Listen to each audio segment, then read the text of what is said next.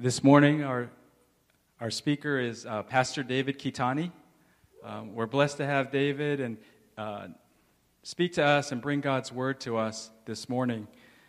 David is currently the associate pastor at New Life Community Church in Lincoln Heights, which is in the East LA area, where he's been serving since 2011 with his wife G and their two boys.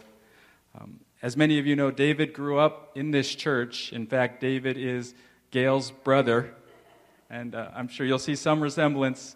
And we're blessed to have David share the word with us this morning. And our church maintains relationship with David and G and the Kitanis through our missions ministry, helping support some of the work they do there in Lincoln Heights. So this morning, David will be preaching from Acts chapter 6.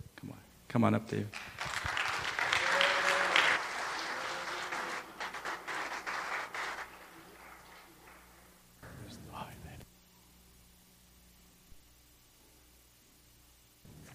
Good morning. I just want to thank you all because the mission board and this church supports me and my family in the work that we do in Lincoln Heights. Lincoln Heights in the East Side area,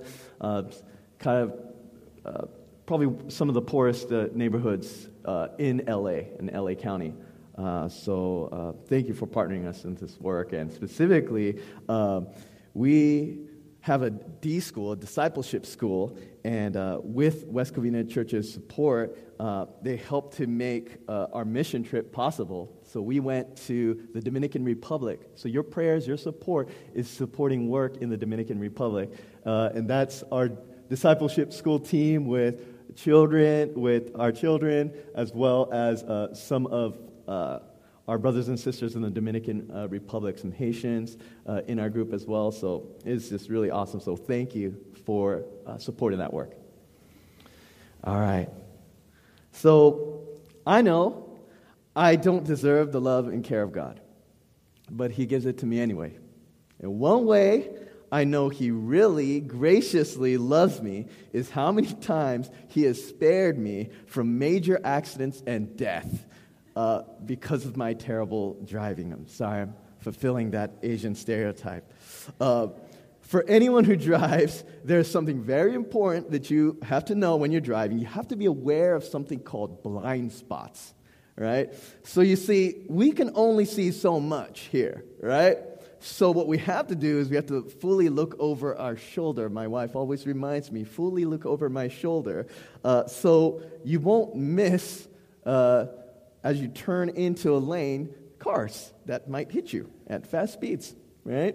So that is the blind spot, which you cannot see in the mirrors, which you cannot see, right? So you have to actually intentionally look there, right? So, why am I telling you all this? We all have blind spots, right? I'm not just talking about in cars, right? In our lives. And even in the church, there's some blind spots, right? So we have to look at them, right? Or there can be some serious consequences if we ignore them, right? This morning, we're going to look in the Bible where the early church discovered some major blind spots, right?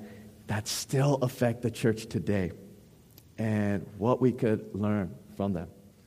So, you all, I hear, have been going through the book of Acts. It's an awesome book. It's a book about revival, right? So ever since the revival at this Feast of Pentecost, this Jewish feast in Jerusalem, the Holy Spirit comes down and miraculous stuff starts happening, right? So Jewish people from all over, outside of Palestine, right? That's where Jesus ministered. Jews from the diaspora from outside of Palestine came in, and not only did they come in and receive Christ, they're like, we're going to stay here. So the church grew very rapidly, right? And these 12 disciples that were so timid became these, filled with the Spirit, became powerful witnesses, like fearless, right? Even the authorities tried to shut them down, but they couldn't shut them down because this work that God was doing. But there were still some blind spots in the church in such a way that the writer of Acts felt, hey, we need to take a time out and let us in on what was happening, right? So the passage this morning is Acts chapter 6, verses 1 through 7. I'll be reading from the ESV. So this might be a little bit different, but if I could ask you to stand if you're able, right, to honor the reading of God's Word.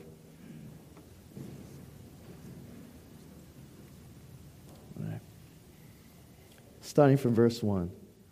Now in these days when the disciples were increasing in number, a complaint by the Hellenists arose against the Hebrews because their widows were being neglected in the daily distribution.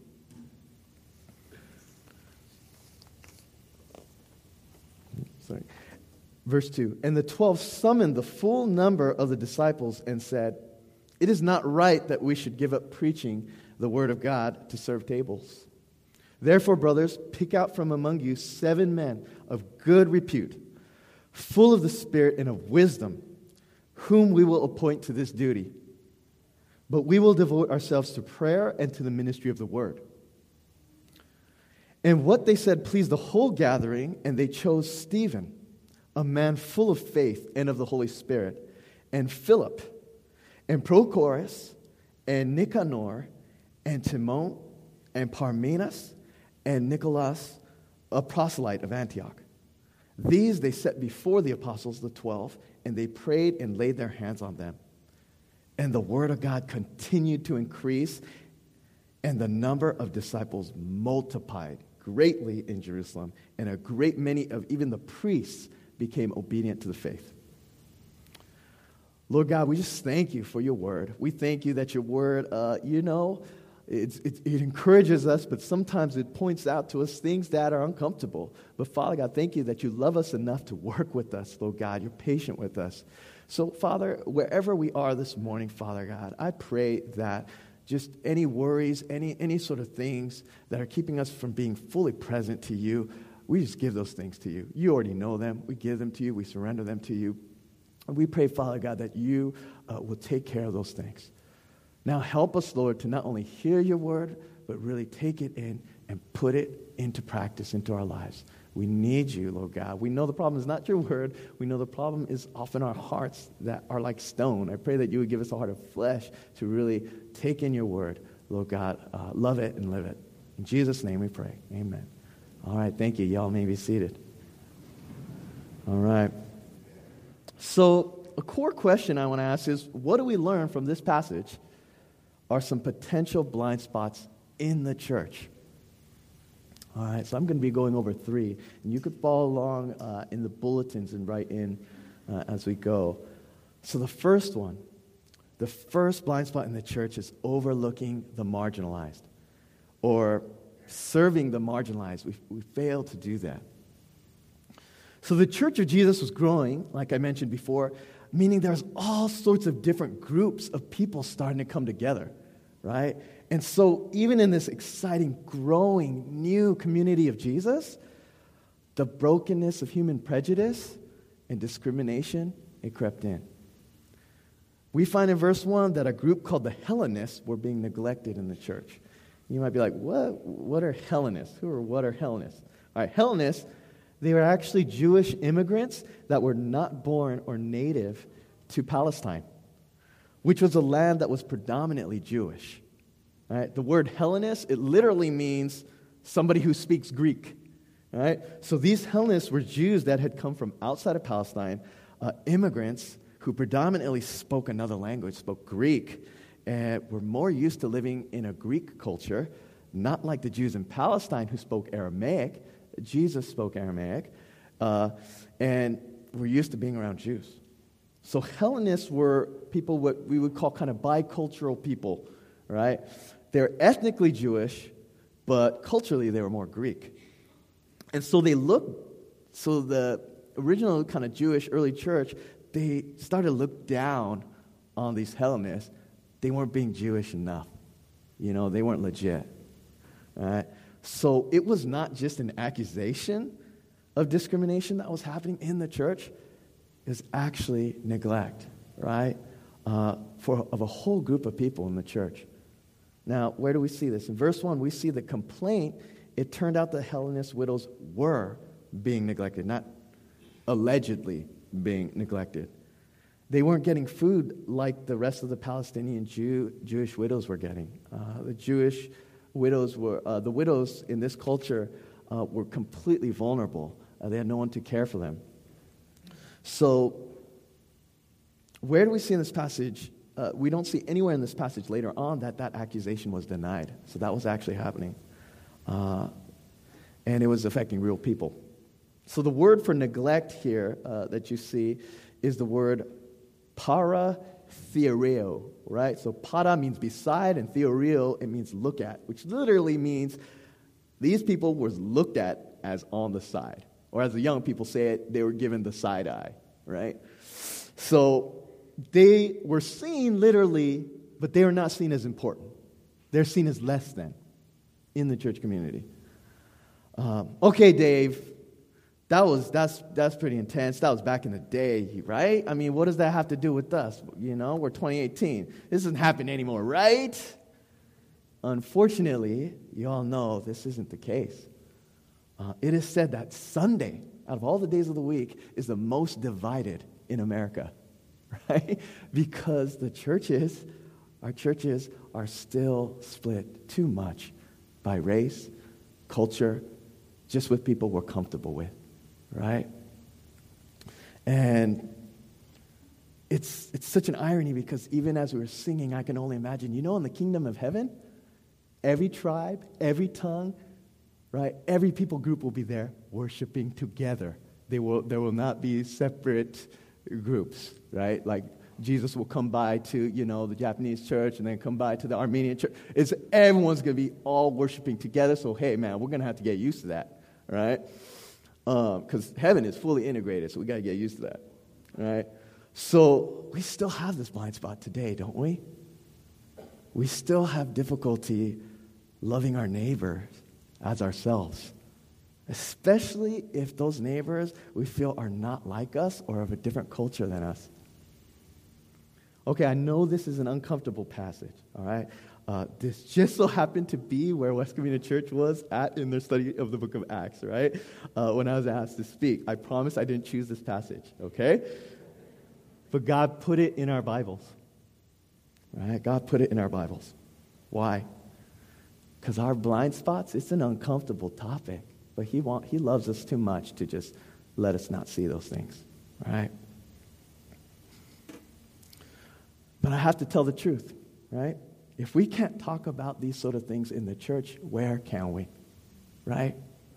We Christians of all people should not be afraid of the truth. It may hurt, but we should not be afraid of the truth because Jesus even said, the one we follow, He said, if you hold to my truth, right, it will set you free, right?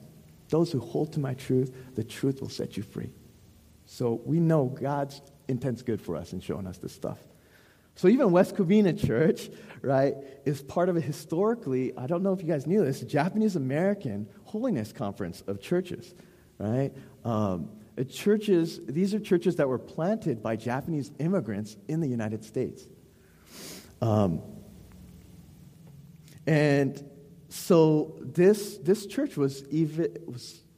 had an experience just like the Hellenists, right, that were experienced in Acts. Many of you, especially the older folks in this room, you've lived through blatant discrimination, right? Or maybe your parents. For the ethnically Japanese, there's these terms called Issei, Nisei, Sansei. That's first-generation Japanese, second, third, right? Ethnically Japanese, but who live in the United States, never fully accepted as American or as Japanese, right? I thought I was like Japanese until I went to Japan, and they're like, you're not Japanese, you're American. I was like, oh man, nowhere, And as you know, some folks like Shiori lived through prison camps just for being ethnically Japanese, right? Constantly seen as foreigners. Okay, so just so you know, this is not only a Japanese-American thing. This happens all throughout America, this country that we live in, right? It's a country of immigrants, right? The sociologist Ezra Park called this experience of being part of two cultures as this marginal man experience. This marginal man experience. What is that? It's to not feel accepted because you're not purely of the dominant culture, right? Because you live on the margins, right? Because you're caught in between two cultures, right? on one side, the dominant culture, and on the other side, ethnically or through your experience, what has been. So you feel kind of torn, right? You never feel like you fully fit in. Does this sound familiar to any of us as Americans? Right? The Chinese, the Chinese have a word for it. They call them ABCs, American-born Chinese, right? The Irish, yes. Even white people have a word for it. They may call it FBI, foreign-born Irish. Irish used to be really discriminated against here in the United States. Mexicans may call it being a pocho, right? So it's kind of a derogatory word for someone who just lost, their Mexican language and culture, right? But you know what? As I look out, I'm so encouraged, though, here at West Covina Church. Every time I come back, this church that I grew up in, that was mostly Japanese American when I was a kid, to see how now I see a lot more color. I see a lot more color in this room. And I think that's awesome. I think that's more like heaven, right? More races, cultures, backgrounds in the same church. But let's be real, right? Just because we're in the same room, it doesn't mean we always treat each other like we should. It doesn't mean we always treat each other equally, right? Let's be honest. So we got to be so watchful. We got to be so watchful not to neglect each other, right? Especially those in the church that are not like us, right? Especially not to neglect those who are not in positions of power, right? Or a part of the dominant culture of this church, whatever that would be, right? It's our pride and it's our human brokenness to put down those that are different from us. Right? That's a very human thing to do. It was in the early church, and we have to be honest, it's in the church now. We must look long and hard at these blind spots. They're things that we don't easily see, and it might take more effort, right? But we do that, and we do what's right. And those of us who have ever experienced being overlooked or marginalized, if that's been part of your experience, don't become bitter through that. Use that to see others. Be a voice for others. All right? Okay, so that's the first one. Another blind spot in the church we see is our failure in serving spiritual and physical needs. All right? In this passage, we see the 12 disciples, the apostles, were becoming overwhelmed by the work, right, of the early church, and people were being neglected. And they felt, hey, we shouldn't give up preaching the word, right? But they also knew, wait, we can't ignore the physical needs of these widows in the community who need to eat and has no one else to care for them. They took that responsibility as a church, right? So the issue that these disciples were struggling with was, how do we make sure to take care of spiritual and physical needs, right? Now, from an initial reading of this passage, even you see it in some other translations even, it may seem that the ministry of serving tables is seen as kind of inferior to the ministry of the word, right? But if you look at the Greek words used, diakonia, where we get the word deacon, kind of a position in the church, it's used in verse 1 and translated as distribution, like when they're distributing the food, right? And then in verse 4, that same word is translated as ministry of the word. Okay, why do I point that out? It's the exact same word. Do you guys see that? Exact same word is used for both the ministry of meeting spiritual needs as well as physical needs. All right? It's our translations that kind of start to make a distinction. So physical needs, meeting those, that's legitimate ministry. That's spiritual work, right? So that's why in the modern day church we see this. We see something called elders. That would be what the 12 disciples were. They kind of look at the vision of the church and the direction of the church, right? But there's also deacons, right? And that's taken from the word diakonia, right? Service, who are to take care of the physical needs of the church people. So you see both. So, okay, how does that relate to us? In today's church, in America especially, there seems to be a tendency to dismiss the ministry of meeting physical needs as less spiritual, right? That's why I'm on the stage. Isn't that interesting, right? Because I'm giving the word.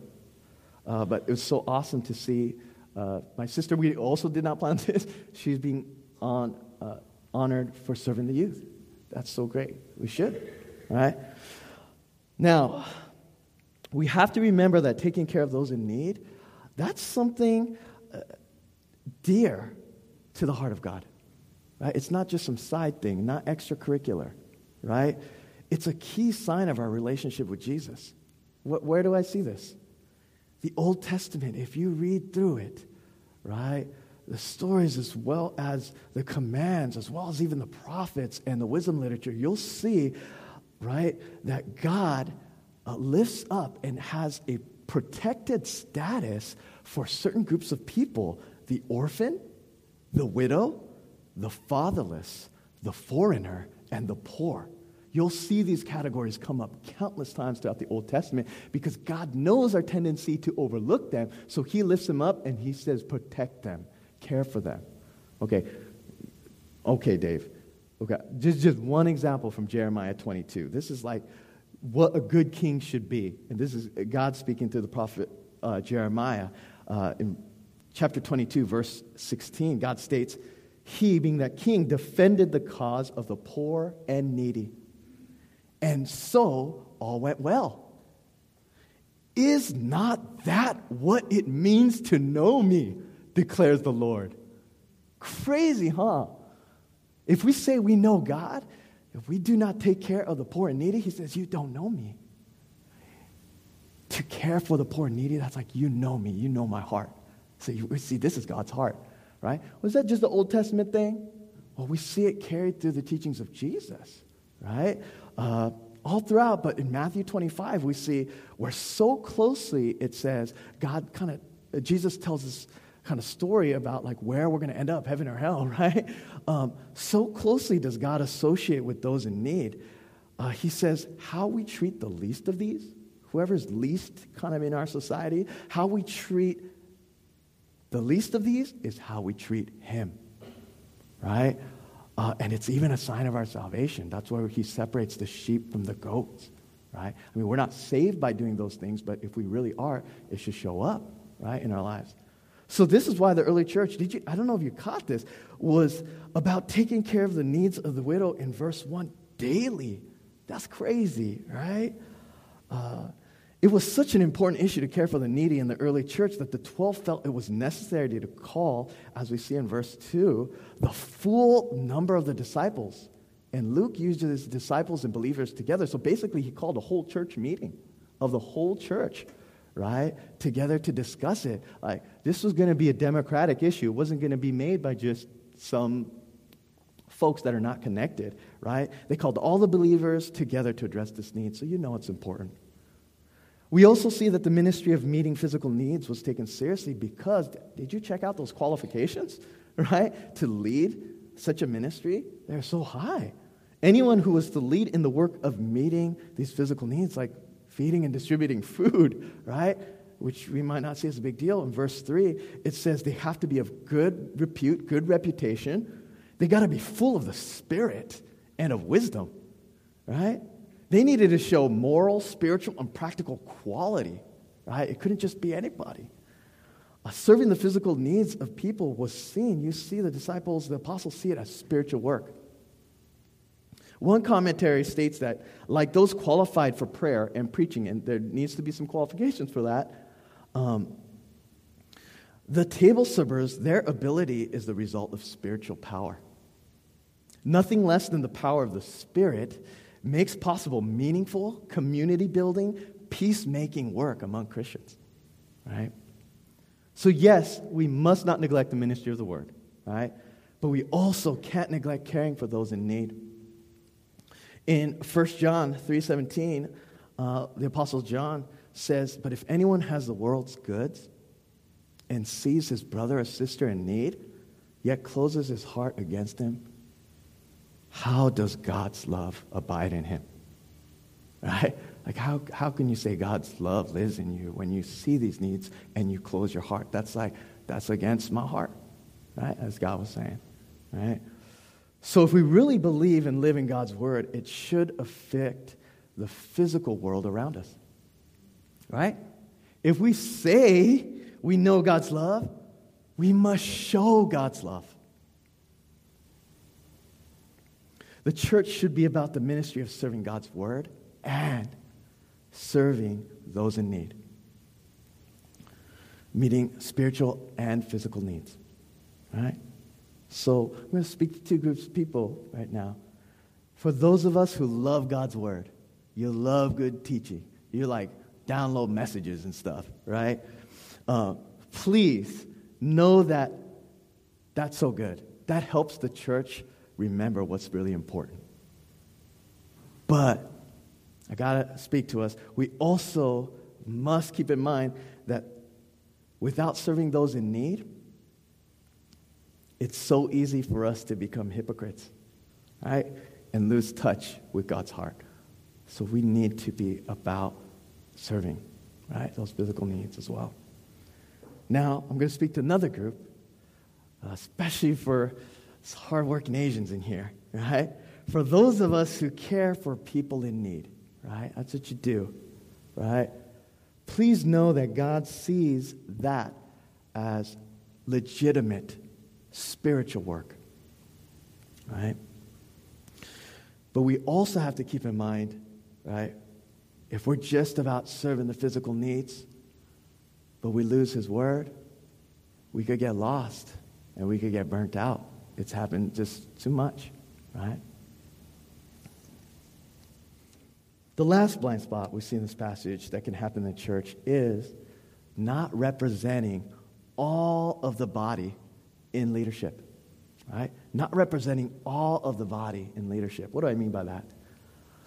Let's see. It's important for us to understand who the early church actually appointed for this work, right? Who they appointed.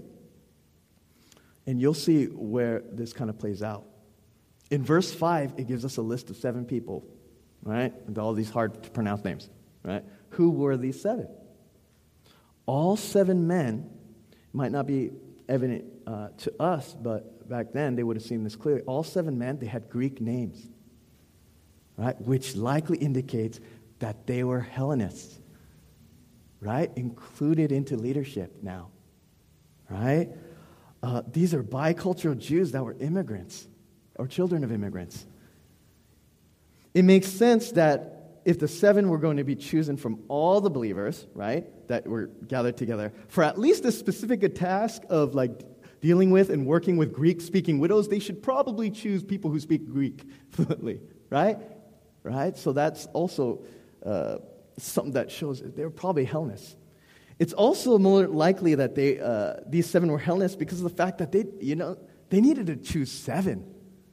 And that'll give you a sense of like, that means there was a whole bunch of Hellenists and Hellenistic widows in the church, right? They had to choose 7 people to do this work, right? Okay, these 7 were Hellenists. So what, Dave? What does that have to do with me? This is huge for so many reasons, right? Because of this representation that the church was willing to do, the church unlocked the power God wanted to release through a group of people that had been totally untapped and overlooked. You're going to be reading, right? It's kind of like a little trailer. This Stephen, right? Some of you guys even have this name, right? Stephen, who becomes he becomes the first one to die for his faith in Jesus. It's not even the followers of Jesus himself, the 12 apostles who did that. It was Stephen who laid down his life for Jesus first, right? It tells you what kind of faith he had, right? Philip, who's also listed, he's the first disciple to actually take the gospel to non-Jews. He goes to this place called Samaria, right? That were kind of like mixed breed folks, right, in the Jewish mind. So we see that right here that it took people who lived on the outside to reach those on the outside, right? So this is huge. Second, when we make sure our church leaders represent all the community, they bring a perspective that we're missing, right? They bring a perspective that we're missing, right? And the whole church could benefit. The theologian Justo Gonzalez, he calls this the mestizaje perspective. It's a perspective of those who come from a mezcla or a mix of cultures, right? And he says that these people from these multiple cultures, they're able to see things that's like single culture people or dominant culture people just can't see, right? Like Shugo was just talking about, like, he doesn't see everything because, he's a dude. I'm a dude, but, like, my sister's a woman, and there's certain things that she sees that, like, we as dudes, we just miss. All the wives, you understand that. The Hellenists, these Hellenists were able to see a critical gap in the church that the Palestinian Jews, they couldn't see. Now, and I'm going to nerd out right now. It's interesting to consider Luke. He's the person who wrote this gospel and the book of Acts. You know what? Scholars believe that he was actually not a Jew. He was a Gentile, right? He was an outsider to the dominant Jewish culture. There's a lot of kind of scriptural evidence within that you could see that. Most notably, in the book of Colossians, Paul lists out all these people that are helping fellow workers. He lists all the Jews first, right? He says, these are the Jews. And then he says, I'm so thankful for Luke, the physician near the end. So he's saying, essentially he's not a Jew, right? So it's amazing. Okay, so why does that matter, right? He saw things that no one else saw. Did you know if Luke did not write in the scripture, we would have never had the story of the prodigal son? That comes from the Gospel of Luke, about this reject son that comes back. And the older brother is like, why is he here? Right? And the Good Samaritan, that parable is only found in the book of Luke. Well, why is that significant? Jews hated Samaritans. Samaritans were like just mixed race people. They were partly Jew, but they didn't stay true to the Jewish faith, So they hated Samaritans. And then you have the story of Jesus telling a story of a good Samaritan showing a better example than even the Jews who just ignored this robber, like this person beat up by robbers, right? Wow. Have you considered that? Right? We just take that for granted. Without his perspective, Luke, we would not have gotten the rich perspective of Jesus. Our Jesus was born to poverty, right? And his mission to those in need of the gospel, right? And then without Luke's perspective, we may not have known how the Church of Jesus came to minister to outsiders, to non-Jews, to us. There might be some Jews in here, but most of us are Gentiles, right? So this representation, it made a huge difference in the church. This isn't just shallow token representation I'm talking about. It helped meet a real need, it helped bring unity, and it brought growth. The last verse 7, it says that after all these appointments, it says the word of God continued to increase and that the number of disciples, it multiplied, right? It multiplied, not just added, right? So when people saw that the leadership of the people, right, of the church, it's like, hey, they look like me. Then they started to feel, this church, it could be a place for people maybe like me. Does that make sense? When they see the leadership, it's like, hey, those people look like me.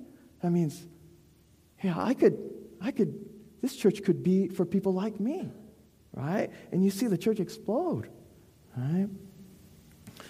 Man, isn't this what we need in 2018, right? When we represent all the community of the church, people who are overlooked are released to their full potential. We gain invaluable perspective, right? And the church grows. Like just treatment, a community that treats their people justly and represents them, right? It leads to growth in the kingdom. Why? Because a just community is a powerful witness to the world. Gosh, where we are in the United States right now, even the political climate, it is so divided, so toxic. People are longing to see, can that even exist? A community of different people working together, working out their differences. The world is hungry to see some unity. It's hungry to see a just community that represents, right, all folks, right? People are hungry for that. And church, man, we need to step up, right? I'd like to tell you in closing, about my friend Gus. Working in Lincoln Heights, I got to know him. But before I even knew him, he grew up in poverty, and he grew up in abuse, a very abusive and controlling father. He was angry. He tells a story of, like, he would put people in the hospital, right? Like, he was so angry. And his wife just felt like, man, we need to start going to church. And, right, she told Gus that, and he's like, don't bring any of that stuff near me, right? He used some curse words, but, we're in the church, so, right? But he's just like, get away from me with that stuff, basically, right? But eventually he came, and the first church service, they opened up the Bible, and he started reading that Bible. And he started, like, what is happening? He started just getting cut in his heart, right, by the Scripture. And he just became so hungry. Soon enough, he accepted Jesus. Soon enough, he was baptized. And the church that I go to, it used to be about 40, right? It grew to 70 because of him and his wife, right? Because he was an outsider that, the church would have overlooked. Like, who is he? He's nobody. He couldn't do anything good for God. Like, no, man. Like, they reached out to those outsiders and say, hey, Jesus could be for you, right? And this guy is so intense.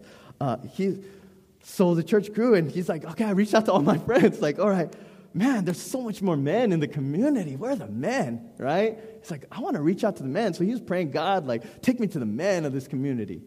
And, God hears their prayers, but not in the way that we expect. His past life caught up with him. There's some tickets, and he had an outstanding warrant for his arrest. So he's put into prison. And he's like, God, why is he in prison? He's like, why am I in prison? But he says, oh, God, you just answered my prayer. You told me where are the men. And here are the men of the community. And, like, they respected him so much that, like, even the shot callers in the prison, they're like, okay, go to him, go to Gus. And Gus would pray for them and share scripture with them. It's like, man, this guy is, like, awesome. So I came into the community thinking, I'm going to come help people and give. But, man, I received so much from Gus. Like, man, like, his intimacy with Jesus, he just talks with Jesus all the time, right? He challenges me so much. And guess what? Now he's an elder of our church, right? And people, they know they could go to him when they need prayer. And he could reach people I couldn't reach, right? That is the church at work. We cannot reach everyone. We need all sorts of different people, right? All right. So, I'm going to ask you these questions. Are there any blind spots in your faith and in your church? Do you see the marginalized in your church? Right? Those are neglected. Do we value spiritual and physical needs in the church? Do our leadership structures, do they represent all of the church and all of the community? Right. So Jesus tells us that it's not those who simply hear the word, but it's rather those who hear and put into practice God's word. Those are the people that are going to build their lives on a solid spiritual foundation, right? So with this in mind, we're going to apply his words, okay? So we're going to do some step out of our comfort zones. That's what this word is about, right? So I want us to think about what is one next step God is challenging you? What is one next step God is challenging you to take in response to this word? All right? I know you may not be used to this, but I want to take a moment of silence right now to quiet ourselves and really hear what God is saying to us, right? Maybe something this morning, it spoke to you, it struck you, right? Could that be God and his Spirit moving in you, right? So I'm just going to take a moment. I'll open us and just 1 minute, right, to just listen. Lord God, we look to you. Thank you for this word. It's hard, but Father God, you love us. And Father God, we want better. So Father, won't you speak to us right now, each one of us? What is one next step that you want me, each of us, to take? You take a moment and just listen. Speak, Lord, for your servants are listening.